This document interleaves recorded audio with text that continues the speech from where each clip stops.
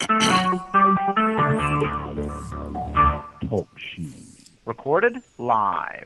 Scuba Obsessed Weekly Podcast. We talk about all things scuba diving, from cool new gear, places to dive, and scuba news.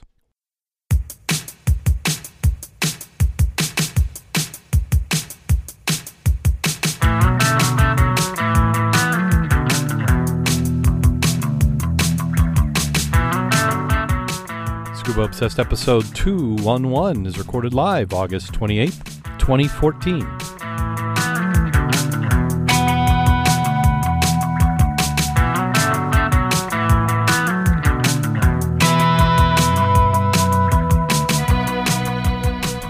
Welcome back to Scuba Obsessed, coming to you from the end of summer. I'm Darren Gilson. Joining me this week, we have Jim Schultz. How you doing today, Jim?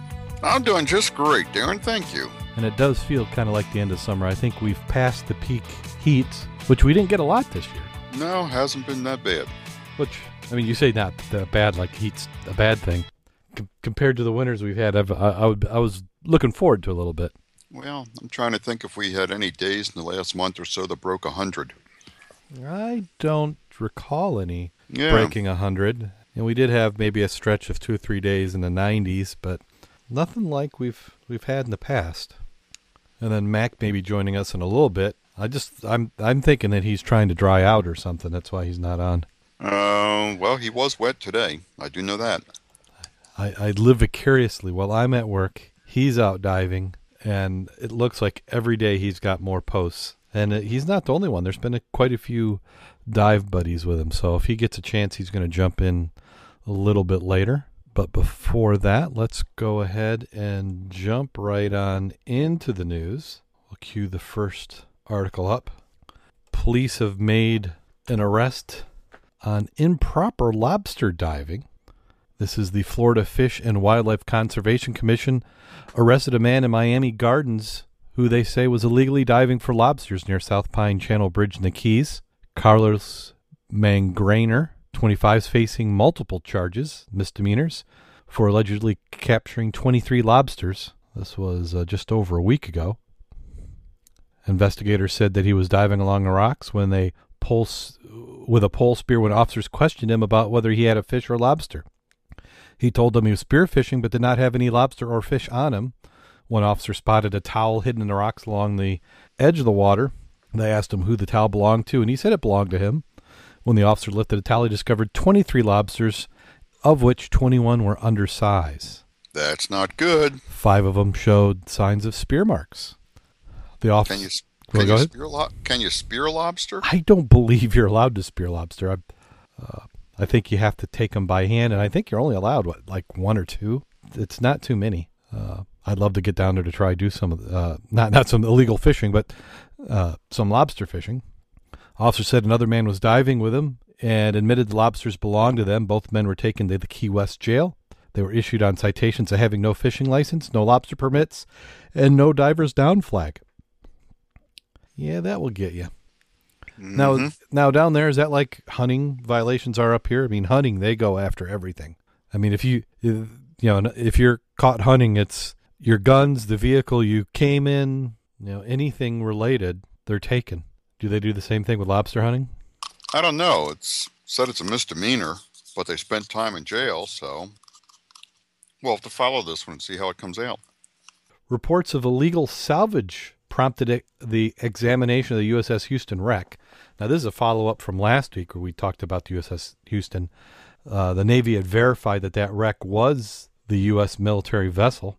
But when you listen to this, it sounds a little bit different. The wreck was 72 years old, and they're calling it now a war grave. What brought it to their attention was an Australian scuba diver plucked a bent trumpet from the vessel, which the spot where he was at was about 120 feet down. They were able to determine that the horn belonged to one of the 1,100 sailors on the ship. But now the Navy is coming in and crying foul. So how do you cry foul of people diving on it if it's now just been identified?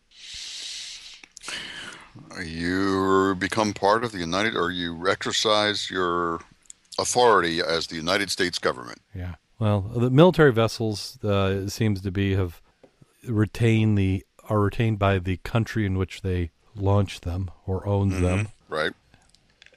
It looks like in 1970s, the ship's bell came on the market, and one of the veterans groups purchased it, was able to secure it. So they know that the vessel was out there. Now the question is, how are they going to protect the wreck? They'll probably ban diving on it. Well, they're talking about doing that.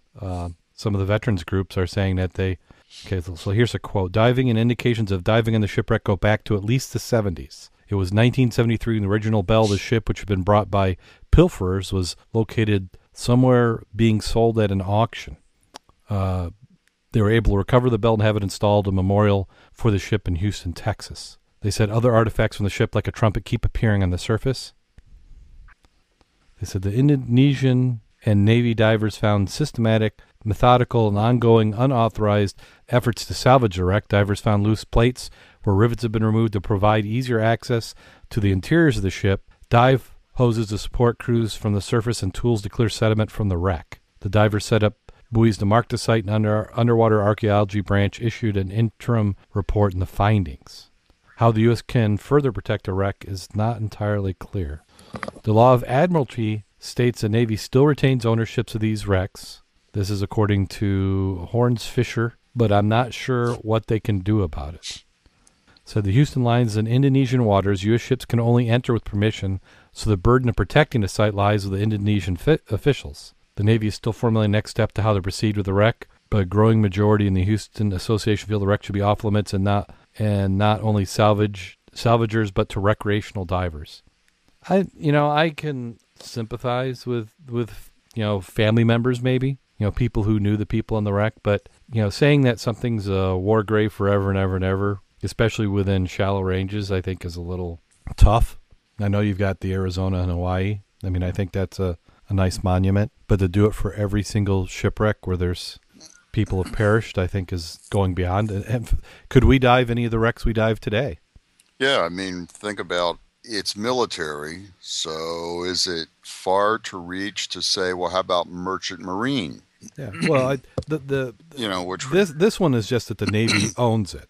Yeah. Some of the other wrecks, they wouldn't own it, but the grounds people don't want them to dive on it because it's a grave site. It's like you don't fly a kite in a cemetery. You don't? Well, that's what you're saying. I would. I'd have no problem with it. If I'm dead and there's people playing above me, that's good for them. If you're being respectful and yeah. Excuse me. I guess to me there's a difference between a tomb and a headstone.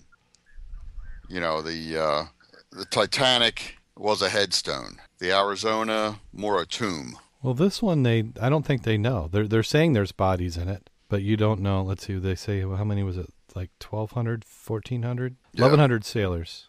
And I'm sure there were some that went down inside the ship. Yeah. They know that about 300 or 400 made it to the coast as survivors, but so say you had at least a few hundred who went down with a vessel. Well, I think it's like anything else. If you're respectful, you don't go disturbing human remains. But that's just my opinion. Yep. Well, but I tend to agree with you on that. 79 tourists die while snorkeling in Hawaii waters over a 5-year period. And according to the State Health Department statistics, 79 tourists died while snorkeling from 2009 to 2013. And during that same period of time, 8 scuba divers died, 1 free diver died, 3 died surfing, and 32 died while swimming. That made 79 snorkeling-related drownings the leading cause of accidental death in the 369 categories of injuries tracked by the health department over the 5-year period. Nearly every one of those folks that perished is 55 or older. These incidents happened in 3 feet of water or less, and they could have literally stood up. So they're speculating that the cause is related to people using muscles they haven't used in a while, that they had skills that needed to be learned and practiced to do safely, and also came down to panicking. In fact, one of the shops in the area who doesn't rent gear but sells it was saying that he's recommending that when people use snorkeling is that they have the kind that has a check valve. Yeah. So if you panic, you don't breathe in the water. Yeah, that's one of my biggest problems with a snorkel is I'm so used to having a regulator in my mouth that when I've got a snorkel in my mouth, I want to dive down thinking it's a regulator. Yeah. Yeah. Well, I'm always amazed, having snorkeled and scuba dove, I'm amazed when you see somebody with a snorkel and fins swim down 20 or 30 feet and then come back up, clear the snorkel, and then get a breath. When I snorkel, I tend to stay right there at the surface, and just turning my head to look around, I invariably, in the course of half an hour, will snuff water at least once or twice. And that's kind of what they're saying here, is that it just seems to be a little bit of a health issue combined with panic. God, drowning in 3 feet of water. Wow. Then there's a good article on the bends. We'll put this one in the show notes. We won't really read it, but the question was posed to a doctor, Dr. Jeff Hirsch. Let's see, what location is this from? Do they say? Sometimes it's hard to tell with these newspapers where they are. Rica. What is Rica? Are we talking New York? But he goes into a lot of detail. He says, the question was, well, why do divers get sick if they ascend too fast? And then he says almost 10 million people in the United States scuba dive. There are about 1,000 injuries and 100 fatalities from this activity every year. To better understand diving injuries, it's necessary to understand the physical principles and how they affect divers. So he starts talking about gas, liquid in the body, air-filled cavities, and he goes in. So it's a good article, something worth reading, but a good resource if you want more information on that is the DAN website, which I believe is dan.org, isn't it? Oh, it's Rica is California. Yreka, California. And now they're saying that lionfish are bad for the environment. Oh, really? Yeah, those little lionfish. Somebody's new study, huh? Yeah, somebody got paid to figure that one out. Let's see. Research involving Dr. Jack Judd of Florida International University and a young girl named Lauren Arrington. While the attribution of the scientific research is critical discipline, much of the media focused so far has sidestepped the real issue, what lionfish tolerance for brackish water really means for the environment. And they go on and on and on. But if somebody likes to see themselves right, they must be getting paid by the word.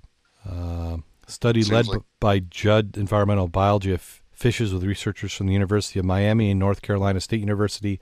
He discovered that fish typically associated with coral reef could survive in waters with salinities as low as 5 parts per thousand, or 1/7 the average salinity of an ocean water, so low that they could barely taste the salt in it. The new and worrying dimension to the exploration. He says the low salinity tolerance I documented suggests that the lionfish may be able to eventually cross the Amazon Orinoco plume, leading to potential colonization of much of the Atlantic coast of South America. Yeah, I don't know what they're saying. This goes in the no duh.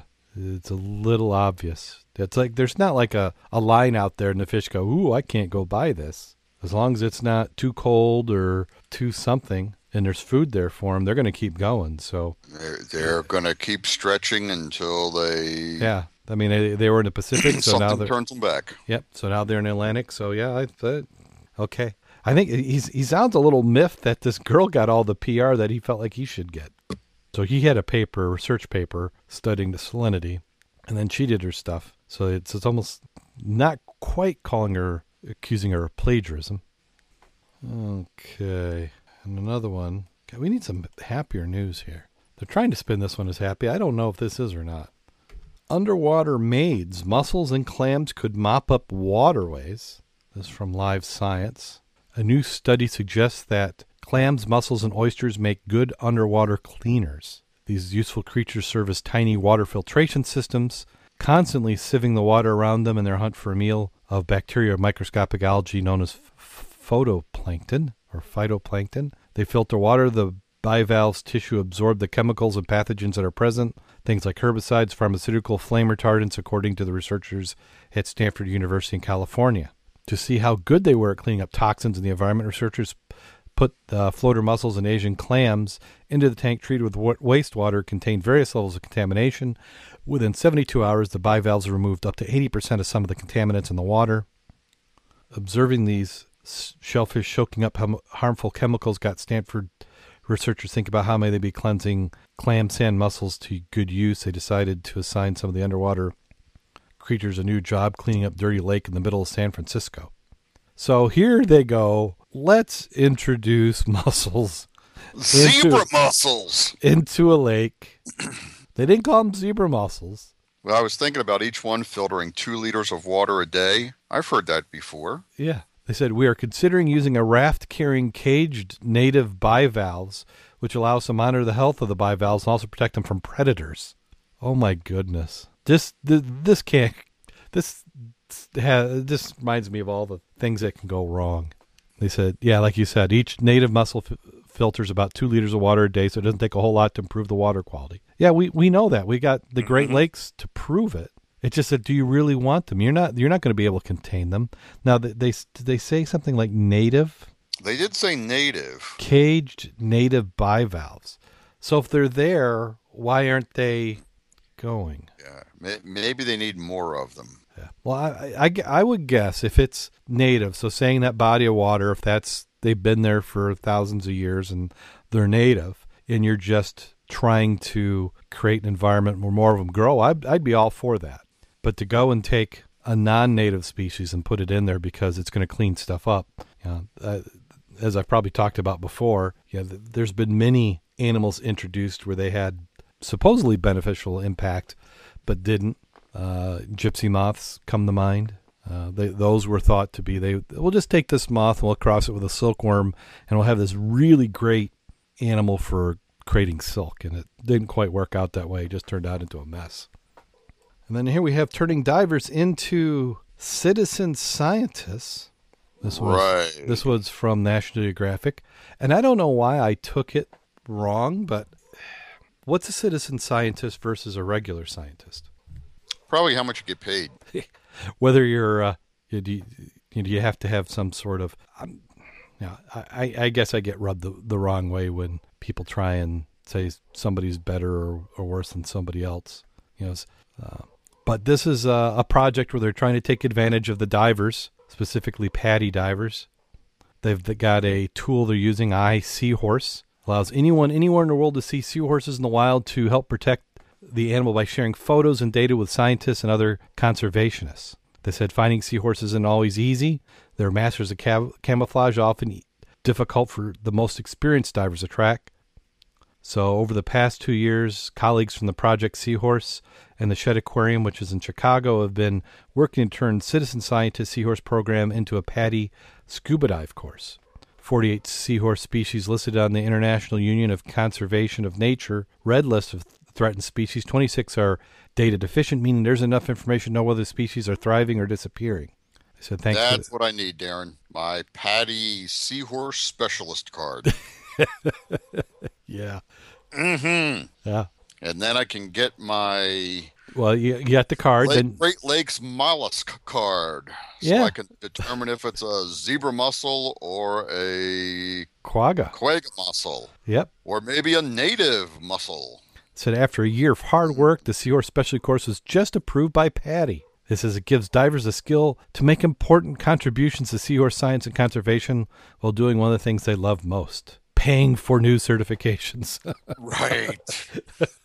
PADI, pay another dive instructor. We decided to launch a specialty course in Thailand since there's a lack of published literature on seahorse distribution and abundance in Thai waters. It also didn't go over too big in the Great Lakes considering they don't have any seahorses. I added that last part. Well, that could be why I haven't seen any. Here I thought they were just camouflaged so well among the zebra mussels. Oh, boy. So the website is www.iseahorse.org. And once you've got that, then you can have the next one, which is this research paper. Why does the sea smell? Don't tell me. I don't want to know. I just want to enjoy the smell of the sea, know that it's the smell of the sea, and leave it at that. I don't care if it's because of fish farts. Well, I won't. I won't tell you that. Don't want to know. I won't tell you that it's caused by fish farts. Okay, that's what I think. It's fish farts. But that one was in the Popular Science magazine. They go into quite a bit of depth of the examples, and other than a lot of Latin words, you're not going to be too surprised. See, fish farts. Almost. Now, how far is it across the Great Lake Michigan? From here to Chicago is 60 miles, but that's not straight across, so ballpark 50 miles, 45 to 50 miles across this piece of it, which is one of the wider pieces of the lake. Yep. So there's a challenge, which is to cross Lake Michigan on a paddleboard. Andrew Pritchard and 4 of his friends are planning to do that. They decided that it'd be a great way to raise money. They hope to raise $10,000 for the Alliance for the Great Lakes. The trip is going to start in Algoma, Wisconsin, and it will be 58 miles across, east to Frankfort, Michigan. And they're expecting it to take 24 hours. They will have a support boat with them, equipment and communication emergency gear. The food and refreshments they'll maintain on their board, so they won't have to step foot on the boat. Okay. I'm not knowing. This does not sound like something that's easy to do. No, and this is not the time of the year that you want to be doing that. You're hoping you've got maybe the wind at your back. Yeah, of course, the water is probably its warmest about now. Yeah. But well, the idea is this is when you start getting the early storms. Yeah. Well, in the photo they show them paddling, and it is flat. I don't see it that flat that often on the Great Lakes. No, not this time of year. And then if you got wind coming the other way, along with waves, say you've got, let's just say it's a nice 1 to 3 footers. Yeah. 24 hours of being beaten 1 to 3 foot on a paddleboard, that is not going to be a fun time. They're going to earn that money if they can do it.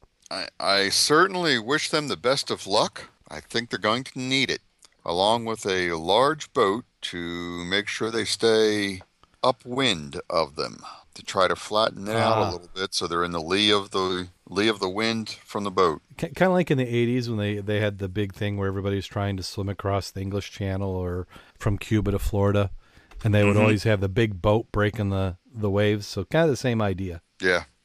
Now, how's this?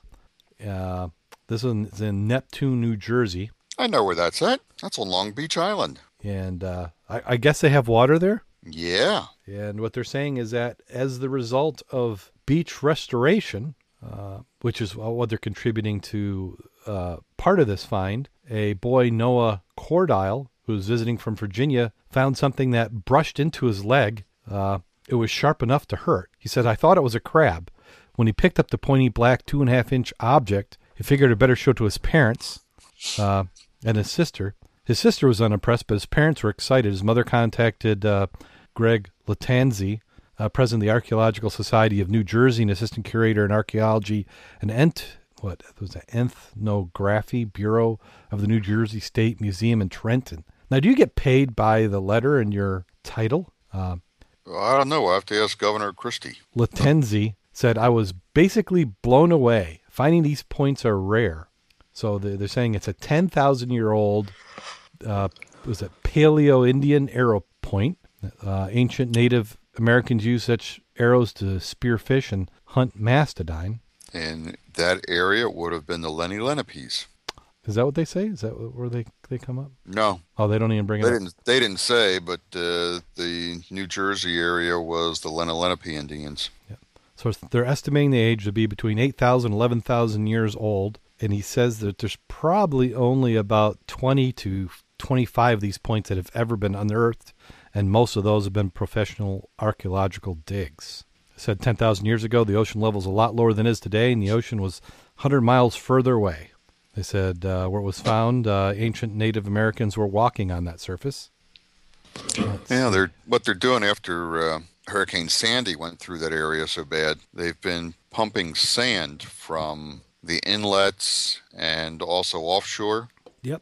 Just pumping it up onto the beaches to rebuild the beaches and raise the beach level. Otherwise, it's so flat. There's no. Could you see Mac out there? He'd be following the dredges. Yeah. And this is exactly why. I mean, they're digging down. That's why. Yep. So everything got stirred up. You then sucked it up and spit it out. And then things start to separate. It had to be buried because if it were on the surface or on the bottom, rolling around, it would have gotten the edges smoothed off of it. Yeah. Yeah, the edges would have been smooth, and then it would have worked its way naturally down into the bottom fairly quickly. Mm-hmm. Let's see. And then they said something. There was a good line in here at the end.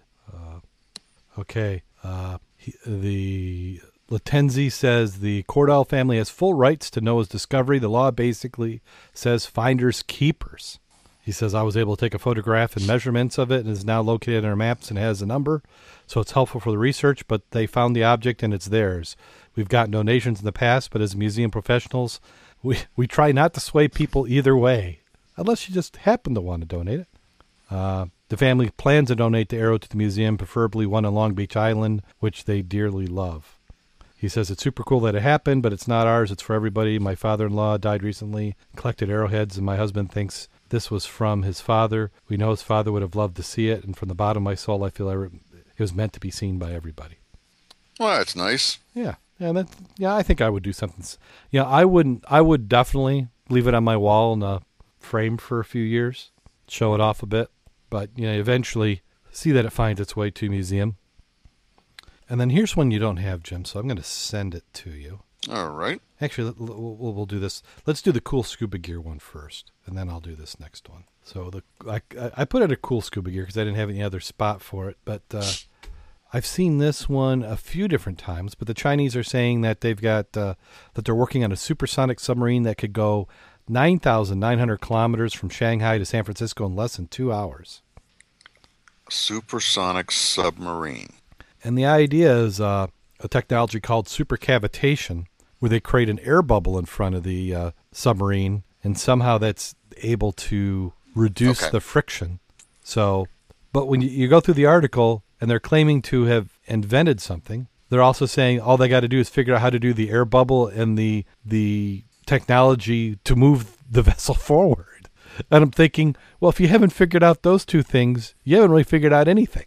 We have a concept. Yeah, but the Russians and Germans and the United States and they even highlight Iran has all been conducting research in supercavitation. So I'm not thinking that China has anything ahead of anybody else on this.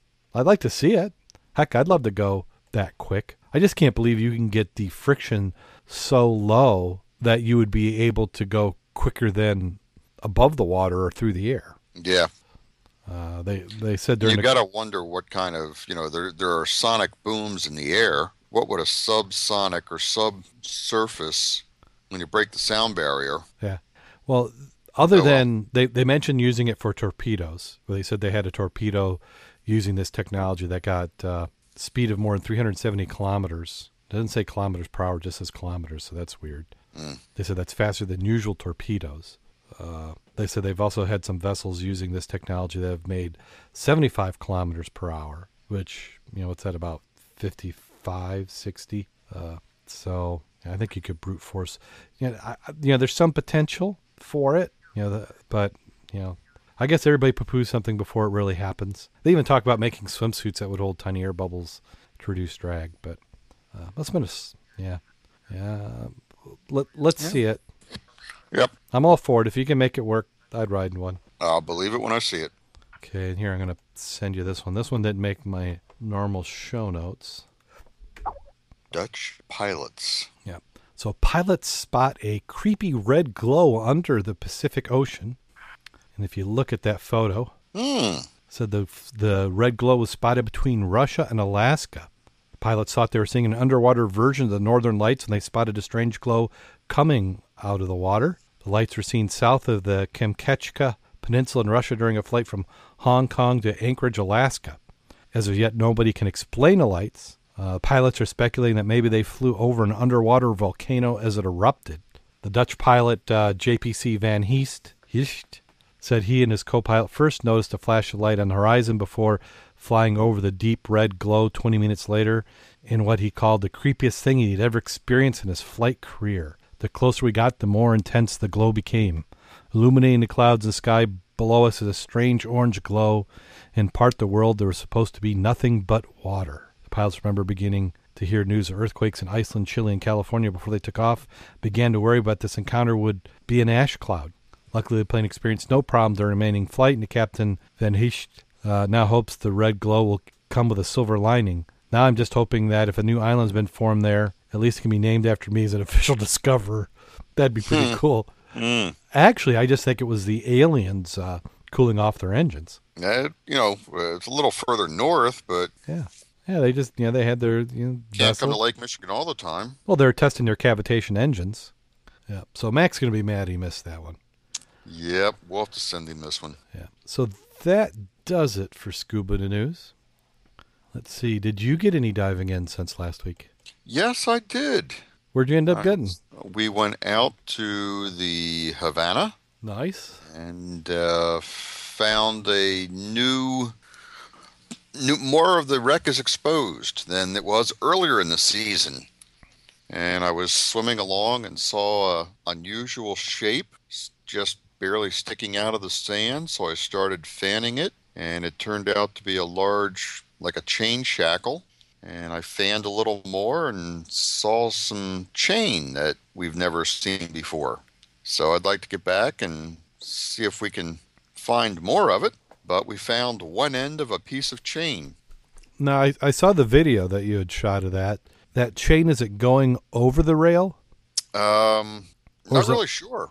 Yeah, because I couldn't Not tell. really sure. 'Cause it seemed like it might have been attached. It was attached to a very, very sturdy piece of the wreck. So I want to trace it out and see if I can figure out what it is. Yeah, because it attached to it, right? Because you'd expect it to go through a hose pipe. If it were anchor chain, yeah. Yeah. Oh, so that's not an anchor chain. I don't think it's anchor chain. I think it might be part of the forward rigging.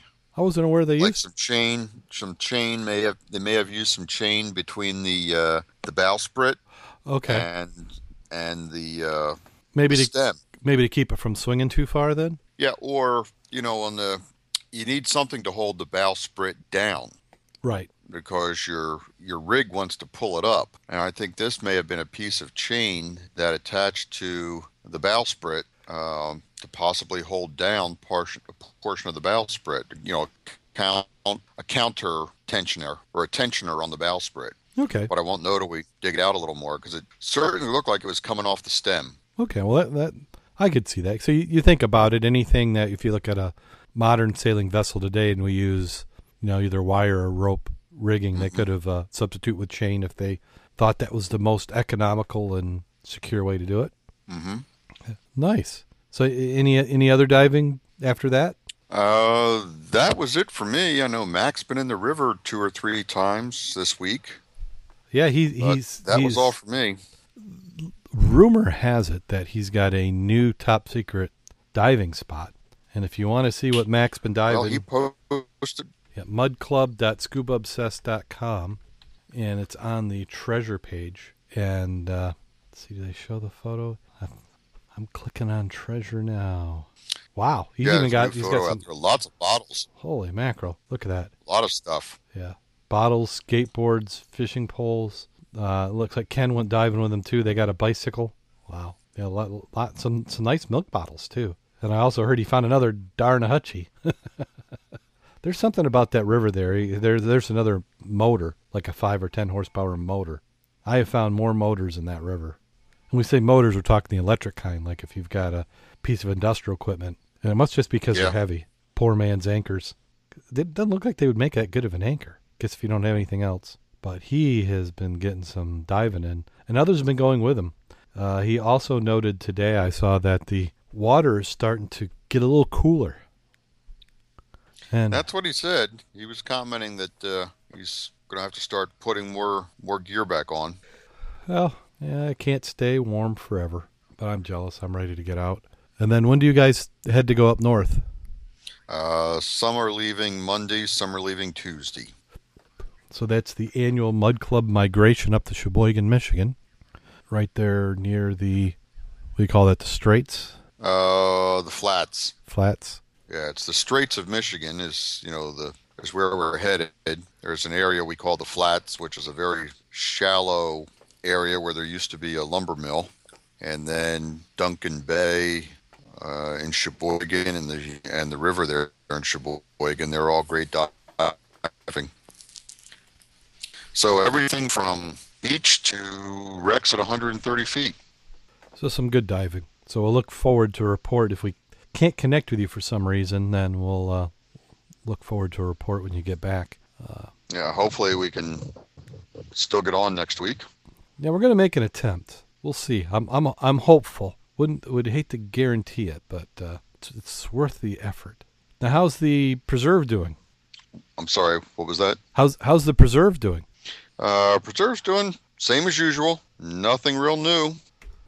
Let's see. What's the dive shop for this week? I think we're to Moby's, aren't we? Moby's? Moby's Dive Shop, Grand Rapids, Michigan. www.mobysdive, that's MOBYS dive.com. 616-364-5991. That's in the Grand Rapids area. And that was the one Mac was talking about last week. Yes, they've got a nice lake right there behind the shop. So you can go to the shop, buy some stuff, and I think I don't know what the requirements are for using the lake. I don't know if you can just show up the shop and use it, or if you have to be part of a class. But they do have that access to a diving location right behind the shop. Kind of the dream of a dive shop, I would think. So if you happen to be up in Grand Rapids, give them a try. Or you've also got American Dive Zone. Both of them are in that general area. Both of them have donated 2 air fills if you happen to show them your Southwest Michigan Underwater Preserve membership card. And what's that going for these days? $25. You can't beat that. So you want to see that and what other dive shops are participating? It's www.dive Southwest Michigan Underwater Preserve dive swmup.com. You can follow us on Facebook, facebook.com/Scuba Obsessed. You follow us on Twitter @Scuba Obsessed. It seems like they can follow us someplace else. Oh, we also have the Scoop It page, Scoop It, which is SCOOP.IT/M/Scuba Obsessed. Or you can link to us from our Scuba Obsessed page. It will take you to there. And we have news stories that we post on that all the time. So if you want to see the ones that didn't quite make the cut for the show, we have those each week. Not every day I post some, but usually 2 or 3 times a week there's articles that go out there. So if you can't get diving, at least you can read about it. Let me see. Did I even have a joke for this week? It seems kind of late to be thinking about it now. Did you get the one that I sent you? Let's see. How did you send it to me? I think I emailed it to you. Email. I do remember something. So let me pull that one up. That might be the one. Because for some reason I was thinking I didn't have to look for one this week. I've noticed is that everybody should stop by your local dive shop here at the end of the year as the diving season winds down. I'm on quite a few newsletter lists for dive shops, and I'm seeing some pretty nice deals. So maybe you didn't get that dry suit or the wetsuit starting to leak a little bit and you need to get it replaced. You might want to check your dive shops that may be willing to work out some deals as the season starts to come to close. Let's see here. I know I need to get out. I feel like I'm missing again. Here it is, Jim. Here's your joke. If I can get it to come up. Why is it not showing me the whole thing? Here, I'm going to copy and paste this to something I can read it on. Okay, this isn't the one I thought, but I'm ready to give it a shot. All right. Okay, so anything else to plug before we get on to the joke? No, I think that's it. Okay, well, here we go. A local scuba club had chartered a boat for a trip to one of the Michigan's greatest shipwrecks. There were 13 people on the boat. The storm blew up and it became extremely dark, and the rain falling so hard you couldn't see 10 feet in front of the boat. Peters volunteered to stand in the bow and act as lookout. Big gust of wind, waves hit and threw Peters overboard. The captain searched for nearly 4 hours trying to find Peter till the storm blew the boat aground in a very remote area and started to break up in the rocks. The divers abandoned the sinking vessel and swam through the crashing surf to the shore, where they counted heads and had all 12 remaining members of the club. Glad to be alive, but cold and wet and exhausted, all the divers felt terrible for Peters, who had been one of their favorites, and they did not have his body. They spotted some lights in the woods and trudged up a hill to the lights until they came across a huge house. What they didn't know was that this house is a house of ill repute, hidden in the forest to serve all who came. The captain pounded on the door to all divers crowding around him. The door swung open, and much to surprise stood a beautiful woman with long black hair and a great deal of cleavage showing from her large breasts. Thinking about her business, a huge smile came across her face to see so many men standing there at one time. The captain said, "We are tired, wet, and exhausted, and desperately need warmth and comfort." Again, the madam looked at all the men standing there, thinking she just hit the jackpot. With a broad smile on her face, she said, "Well, Captain, you've come to the right place. My girls can surely give you warmth and comfort. Divers are some of our most welcome customers. How many men do you have?" The captain replied, "Well, men, there are 12 of us, but we don't have Peters." At that moment, the madam turned white and fainted. 12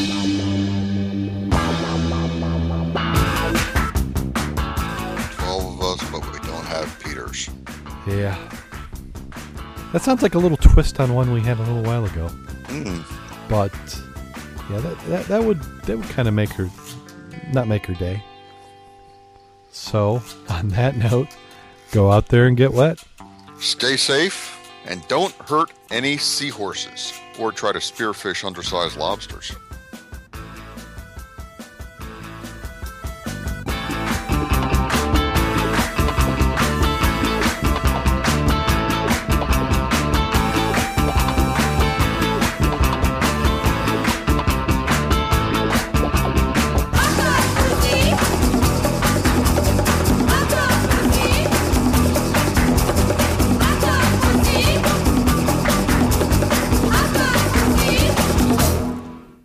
We didn't get our...